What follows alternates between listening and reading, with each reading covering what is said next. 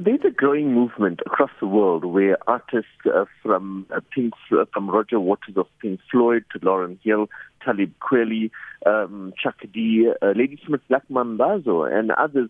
There's a growing movement of these artists and others who have been cancelling their gigs in Israel in solidarity with the oppressed Palestinians and in protest against what they term Israel's apartheid policies. This is a movement similar to what had occurred in the 1980s when artists across the world were being called on to boycott apartheid South Africa as a form of non-violent pressure against the regime here in Pretoria.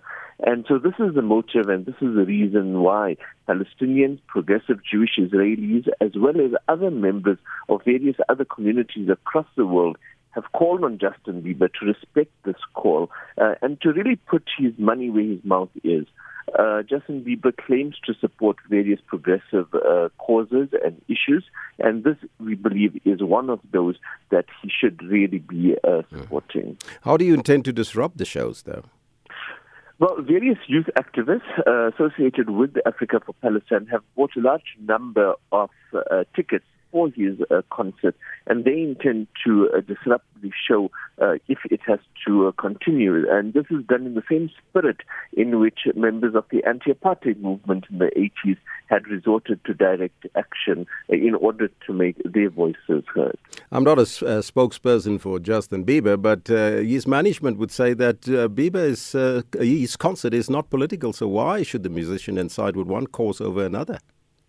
Well, as Archbishop Desmond Tutu had said back in the 80s, but also specifically with regard to the Palestinian issue, that your mere participation and your mere involvement with the apartheid regime is a political act. So if you were to travel in the 1980s to Sun City, here in Pretoria, here in South Africa, that was seen as a political act, quite rightfully so, because you were giving off the impression that everything was good, everything was okay, and everything was uhuru here in South Africa, whilst an apartheid regime was being imposed on the majority of its people. Likewise, Israel today, those artists who do choose to go through to the Israeli regime and claim to act out of no politics are actually taking a political stand by ignoring the indigenous Palestinian people who are facing a regime of oppression. Mr. Desai, have Africa for Palestine been in touch with Bieber's management in order to relay your message?